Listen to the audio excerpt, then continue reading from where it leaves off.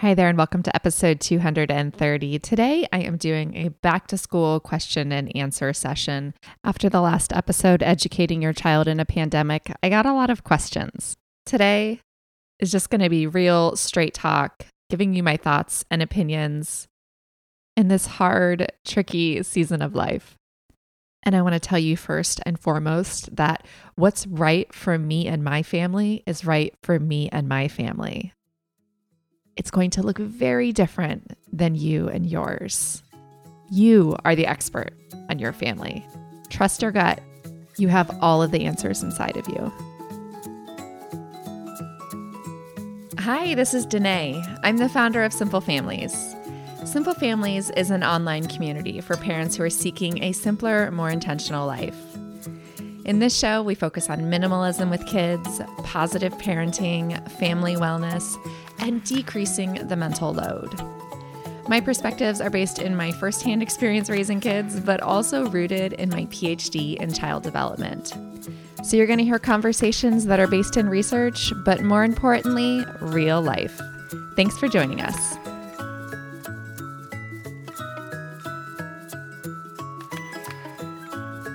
Hi there, and thanks for tuning in. I want to first bring you a 60-second message from our sponsor today, which is Prep Dish. I have been using Prep Dish in our house for a few years now, and I am so thankful for it. Prep Dish has given us a whole new approach to meal planning. Each week, Prep Dish sends a list of recipes for the week. Along with it, they also send a grocery shopping list and a prep day list. So I order the groceries, pick them up, and then designate a certain time that my partner and I work together to prep the meals for the week. When it comes time to serve the meals on the day of, it only takes 10 or 15 minutes to put the finishing touches on and get it on the table. This makes the mental and physical load of cooking dinner during the week so much lighter. If you want to try Prep Dish, I encourage you to go to prepdish.com/families. That's prepdish.com/families, and you'll get 2 weeks free. I did not intend to go dark on you all last week, but we got hit pretty hard by Tropical Storm Isaias here in New York, and it knocked out our power for pretty much the whole week, along with the cell phone towers. It was pretty rough. Basically camping at home, which can be fun, except for the fact that we're actually heading out camping this week. It's funny that being without power by choice, going camping, is something that many of us do for fun and for the experience. But when those same luxuries are taken away from us unexpectedly, we have a whole different mindset towards it. All right, before we dive into today's episode, I wanted to let you know that if you were looking for my list of the top 15 simple toys that I love for kids, go to simplefamilies.com/toy-list. That's simplefamilies.com/toy-list. I had a lot of people emailing me looking for that after episode 228 on moderating the toys. But for today's episode, this is a follow-up from last week. Last week, we talked about educating your child in a pandemic, and that was a big, full, dense episode. You might need to listen to it more than once. I really poured my heart and soul into that one. And after that, I got a lot of questions. And today, the questions I'm going to be taking are very practical, very hands-on. What would you do type questions. Now, I'm going to answer these from my own perspective, and I want you to remember that you are the expert on your own family. The things that I say today may or may not resonate with you. If they do, take it. If they don't, leave it. And my first question comes from Lauren. She asked, how much time should a first grader spend on actual formal type learning? So Lauren, my son is going to be entering first grade in the fall. And while I talked about in episode 223 in the homeschooling episode that I am actually sending my kids to school this fall, but we have been homeschooling. We're still homeschooling through the summer now. What we're doing is somewhere around 45 minutes to an hour a day. Usually we spend about 20 minutes on reading and spelling and writing, and then about 20 minutes on math. And that's the time that we actually spend sitting at the table doing more formal curriculum work. Now, I had a couple of people ask, are you doing history and science? Yes, we're doing all the subjects every day in life. We read books all the time and, books about space and animals. We've been reading a lot of books about diversity and race relations. We go on a lot of nature walks, examining and exploring what we find. We're absolutely doing science and history and geography, world studies all the time. We're not doing any formal curriculums around those things. But when we do find a particular topic that piques the interest of my kids, we'll dive deeper and learn more about those topics. The past few months, actually the past 18 months or so, my son has been super into Mars rovers.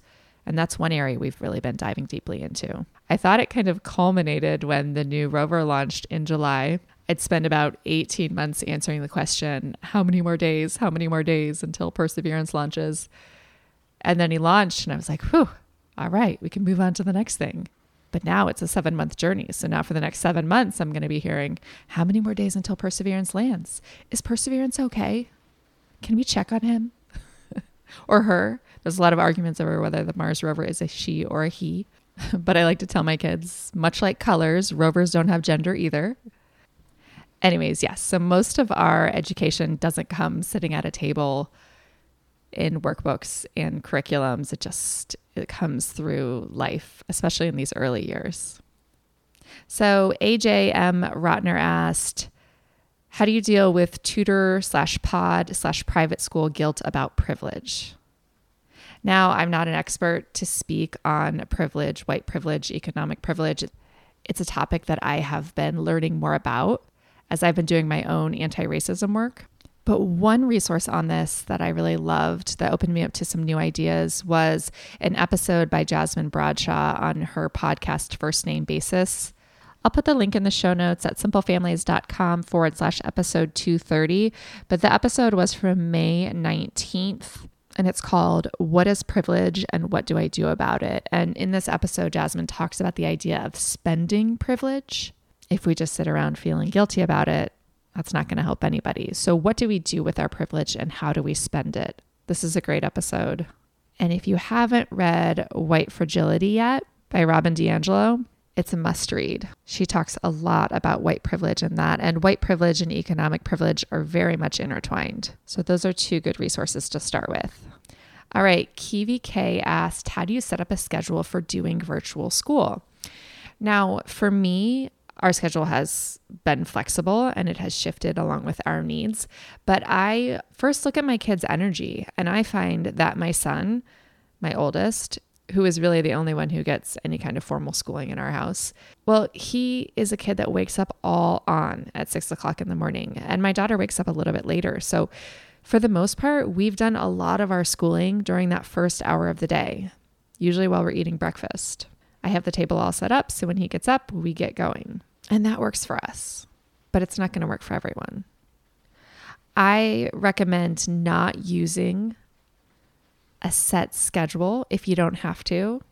Don't live by the clock. Live by the rhythms and the energy of your kids. You got to be flexible. Now, when I say live by the energy of your kids, I find that it's really helpful for me to pay attention to when my kids need to move and when they need something quieter and calmer, which is something that I talk about a lot on the podcast called expansion and contraction. When do they need to expand and move apart and exercise their bodies? And when do they need to come together and do something more focused? Now, for my kids, after breakfast, they need to move. So they often go outside or run around. We have a little dome climber in our yard that they climb on. Sometimes I'll sit outside and read a book to them while they're climbing. Other times I'll just be doing the dishes in the house. But that after breakfast movement is really important for them. They need that movement to settle in to do anything else for the rest of the day. Another time that they need a lot of movement is after dinner. So we usually eat dinner around 5 or 5:30. And after that, they bolt back outside and move their bodies doing something or other. Lately, it's been Ninja Warrior obstacle courses. All right. Now, Lindsay said, I hope you'll include something about distance learning. It's not my preference at all, but I think it's what's safest for kids, teachers, and all school staff. So I'm not going to speak to safety from a physical or medical perspective because that's not my area of expertise. But I will say that if you are a family who is going to be distance learning by choice this year and you'll be sending your children back into public schooling, that it is important to keep your kid enrolled in school so that your child's school continues to receive the funding. Now, the other option would be to take them out and to homeschool them with a different curriculum, with completely different programming. Now, if you do that, there's a good chance that your school is going to be losing funding. And a lot of our schools are already dealing with budget cuts. So if you're going to do that and you're going to keep your kid home forever and homeschool, that's fine. That's great. But if you're intending to put your kid back into school as soon as possible, that's going to make things extra hard for the school from a financial perspective. So keep that in mind. I do think there's a balance to be found with distance learning and doing some of your own thing while you're distance learning. Maybe you decide you're going to do distance learning and the reading curriculum that your teacher's using just isn't working for your kid.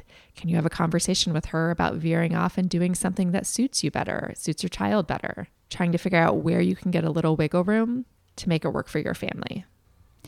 I'm the kind of parent who is pretty persistent, especially when it comes to advocating for my kids' needs. And I think in this case, everybody really wants the same thing. The school wants your child to succeed. You want your child to succeed. Your school wants your child to stay enrolled. So if distance learning isn't working for you, and your teacher is unwilling to accommodate any thinking outside of the box, personally, I'd probably go to the administration.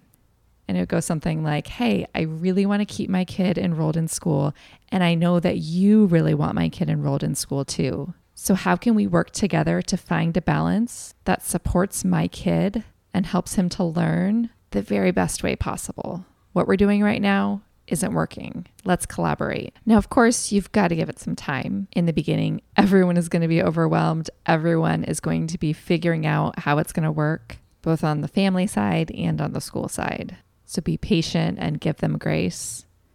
But remember, just because your kid is enrolled in school doesn't mean that you don't have a say in their education. It doesn't mean that you don't have a right to advocate, because you do. It's not just a right. I think it's an obligation as a parent. All right, next is from A Little Birdie Told Me, and she wrote, how do I deal with feeling like my child is missing out if I keep them home while many of their friends return?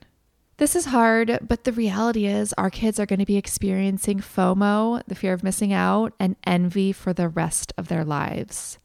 Giving in to what they want just to avoid those hard feelings works in the moment, but it's going to return. There's going to be envy. There's going to be FOMO of something else. So you're not really fixing the problem. You're just kind of prolonging dealing with it. If this is something you feel really passionately about, keeping your kid home, keep them home.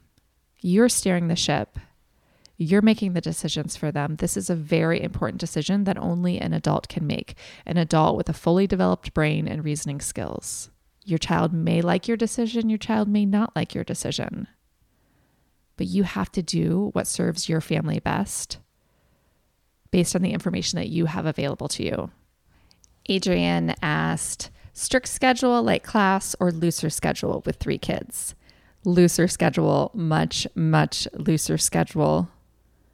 Like I said earlier in the episode, strive to really follow their energy. They're probably going to need a lot of movement breaks. You're going to need a lot of breaks. Aim to follow a rhythm in your days rather than following the clock. So do a little work, take a little break. Do a little work, take a little break. Maybe get all your work done early in the morning and then take the whole afternoon off. Play around with different options and see what works for you. And you might find that it changes as the seasons change. Patty asked, how do I keep my 3-year-old busy long enough to help the other kids? Patty, I know this problem well with my 4-year-old.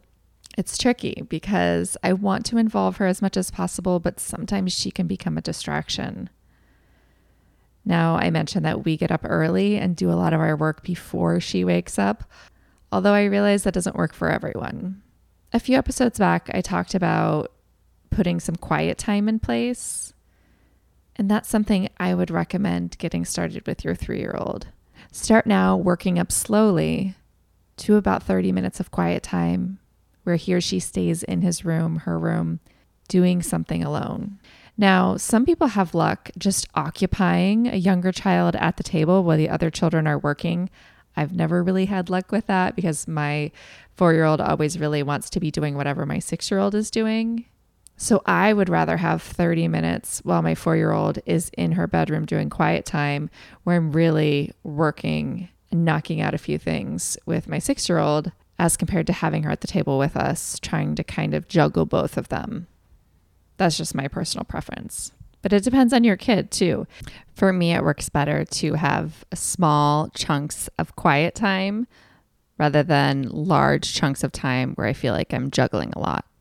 The next question comes from S. Cassidy Coles, who asked, what can we skip? So much. You can skip so much that is not serving you, is not serving your kids. And you're not really skipping things. You're going to be learning things in different ways. So try not to get caught up in this idea that, oh, we didn't do science at all this week, because you're doing science all the time. When you're cooking, you're doing science. You're doing math. When you're taking a nature walk, you're doing science. Topics and subjects are naturally integrated throughout our days. So don't feel like you are really lowering the bar and you're skipping all these things, because you might actually be doing them without even realizing it. That happens all the time. Marlo Chan asked, how do I manage my work and their schoolwork? Last time it was stressful and there were arguments. For those of us who work to pay the bills and put food on the table, our work has to come first. If you look at Maslow's hierarchy of needs, the physical needs like food and shelter have to be taken care of before we can meet the higher level needs like education and emotional well-being. So never feel guilty about prioritizing getting your work done. Providing for your family has to be a priority. There's no way around that. We're not used to functioning on the lower levels of Maslow's hierarchy of needs. A lot of us have been kind of knocked back to those basic levels of putting food on the table, keeping our homes heated, having a roof over our heads, things that we've taken for granted in the past. That's what crisis will do to us, right? Bonjour Amour said, how do I include socialization? I'm not sending my 3-year-old because I don't have to, and he has a 1-year-old sister, but still. Don't worry too much about socialization for your young children or even for your older children. They're going to jump right back in when the opportunity presents itself. Try not to stress too much about socialization. Will your child be grumpy and be bored and those kind of things? Yes, for sure. But I wouldn't expect this lapse in socialization that a lot of our children are experiencing to really have a profound long-term impact on their development. Now, that might look different if your child does have social delays and receives special therapies for these things. This question is coming from the Danielson fam. How do you talk to the kids about the differences from last year? So I'm talking to my kids very clearly about what to expect. You're going to be wearing masks all day. You're going to be seated apart from your friends. We don't love it, but it's going to be okay. You're still going to be able to have fun. You're still going to be able to play games and learn and do the things that you love. But it is going to look different, and we're going to make the best of it. Attitude is everything. Modeling a positive attitude is so important. Lauren Young asked, will social distancing be good for kids' mental health, especially with no art, music, or recess? Lauren, I don't think it's good for kids' mental health, but I also don't think staying home isolated is good for our kids' mental health either.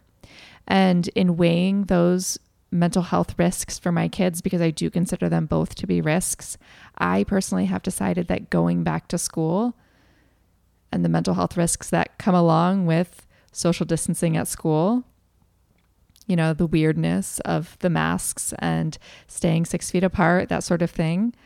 Well, for our family, I've decided that those risks are lower than the risks of isolation at home. But again, that's just me. All right, I have 2 good questions from Do Smile 123. You asked, how do you structure your days without battles? So expect that there are going to be some battles along the way and be willing to give in to a lot of those battles. You win some, you lose some. We've got to give our kids the sense that they have power and they have control. Otherwise, they will fight us over everything. So figure out ways that you can give your kids control over their days and over the things that they're learning. How can they learn about the things that they're curious about and the things that they're interested in? And you also asked, what are ways to teach a strong-willed child who likes to think about everything differently? Well, I would let them teach you. If they have different, unique ways of thinking about things, try to make yourself a listener as much as possible. The more you listen, the more they in turn will listen to you. If you cut them off and try to run the show and make all the decisions, they're probably going to tune you out. So be a teacher, but also be a learner. Ashley Lynn Cook asked, how do you set up workspaces and schedules for 3 kids? Ashley, I don't think we need special rooms and spaces for homeschooling and distance learning. I think if you're really set on setting up a specific space for this because the rest of your house feels chaotic, that maybe we should just work on decluttering and simplifying the whole house. That way your kids can really learn anywhere, but they really just need a table. Depending on your kids, they might do better at separate tables, or they might be able to combine and be at one. But try not to distract yourself with this idea that you have to have the perfect space. Personally, I think you just need a decluttered, streamlined house that works not just for learning, but really works and functions for all aspects of family life. Shannon Marie asked, how do I give my son a magical kindergarten experience, even if it's all remote learning while we work from home? Shannon, I never really try to give my kids magical anything. I think that everything is already magical to kids. They have huge imaginations. Little things can be so special to them. Learning is so special and enjoyable to them. So I think that you strive to take care of yourself. You're going to be working from home and teaching. So take care of your own well-being and show up as your best self. And I think that's the best way to give your kid a positive experience this year. All right, the last question I'm going to take is from Catherine. She asked, how do you transition from a period of too much screen time to an academic environment? Catherine, that's the topic we're taking on in next week's episode. We're going to be talking about screen time detox. So look forward to that one. All right, I hope this episode has been helpful. I know that you all are facing a lot of decisions, and there is no easy decision. There is no right decision. But the decision has to come from you. It has to come from your gut. It has to come from what's right for your family. You can ask a million people what they're doing and what you should do, but you're the only one with the answers. Trust yourself. Trust your instincts.